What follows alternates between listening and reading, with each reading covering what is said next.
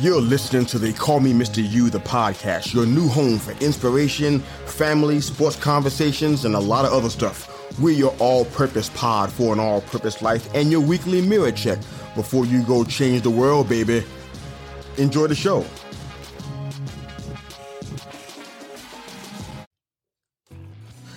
Hi, I'm your host, Mr. You.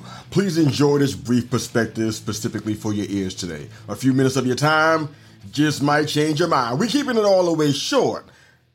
Grow up, grow out. This short today is the fruit of some really deep introspection, a lot of thought, a lot of prayer. Been thinking about this for several days now. As a matter of fact, it's been going into weeks and months now. This episode, if nothing else, is hopefully going to highlight what it takes to develop a leader and the dangers of skipping a step. Now, the funny thing about leadership is how hard it is to take someone to places you've never been yourself. How can a tour guide give you quality advice about climbing a mountain or navigating rough terrain he or she has never climbed or navigated themselves? Some folks point to talent. Some point to opportunity. Some point to having influential friends and relatives in high places. But what happens when the roads and the trails become unfamiliar? You look behind you and you got generations following you, confident that you know where you're going. But rather than admit that we all might need a little bit more help than what we originally let on, you pretend to be confident, but we hide behind the crowns and the robes and the responsibilities. Essentially, boys hiding behind crowns that mature men are supposed to be wearing. This isn't gender specific or anything, don't get me wrong. Just an example of things I've seen from my own perspective. But it's time to grow up. Maturity is less about doing grown-up stuff, like holding down a full job, having a wife and children, or even going to church religiously. Anybody can do that with a little impetus, a little bit of encouragement, and still not be grown.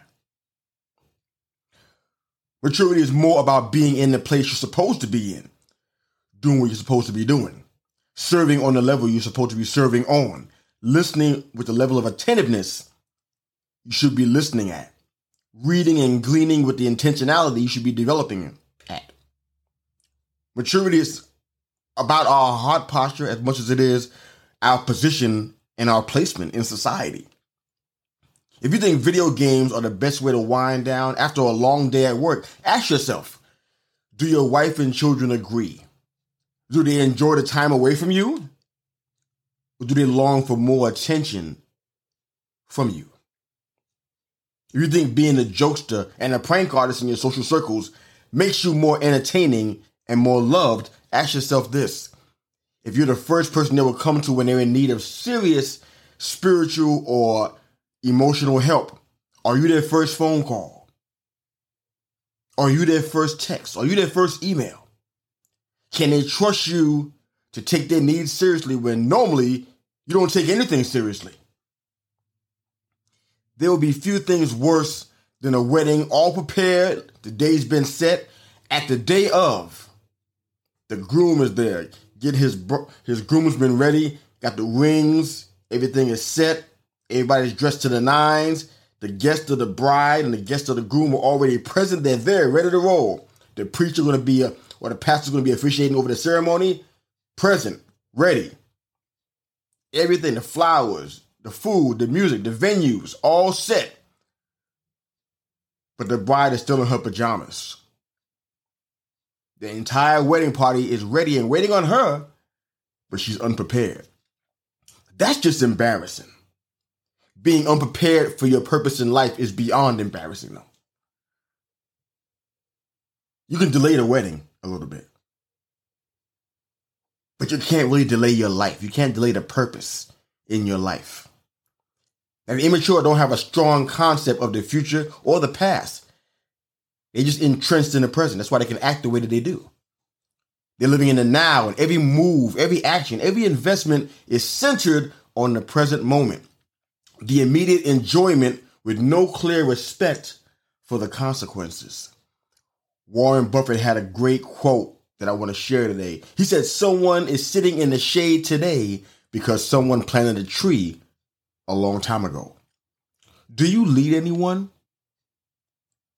Do you lead anyone? Do you represent a way for those that don't have one? If someone was watching you all the time, would they see the person you want to display? Or would they see somebody different there than the way you act when you're in the process of leading? I don't know a lot about agriculture. I learned from the Bible and I learned from my circumstances as a amateur gardener here at home. But there isn't a plant in the world that I'm aware of that grows straight up into the air vertically. Plants grow up, but they also grow out. There's an important reason why. The branches extend away from themselves and they reach outward. Why do they do that? The branches provide the stability for the fruit to come forth. So they grow upward, but eventually they begin to grow outward to make preparation for future growth. Mature leaders know that up is good, but out is even better. Mature leaders operate with urgency. They don't take for granted that they have the time to finish the work.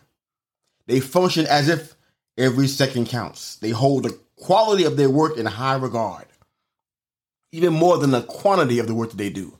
They desire to be effective more than being popular or being beloved by men. I want to share a story before we close out on these thoughts about leadership.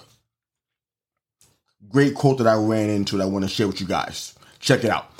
2 lumberjacks of equal skill and experience and stature work side by side, chopping trees down together every single day.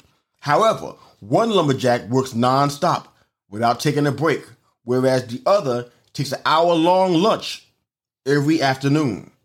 Despite working for less time, both lumberjacks inevitably chop the same number of trees by the end of each working day.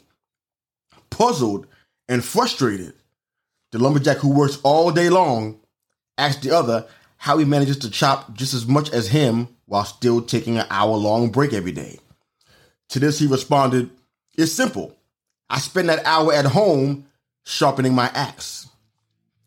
All things being equal, the factors that separate the functional from the dysfunctional is preparedness and wisdom. That's the look of a leader. I don't know about you, but if you lead anybody, if you lead anything, there's always a danger of skipping a step. It's best to do it right the first time. We're keeping it all the way short. Hope you enjoyed today. Enjoy the music. Coach out.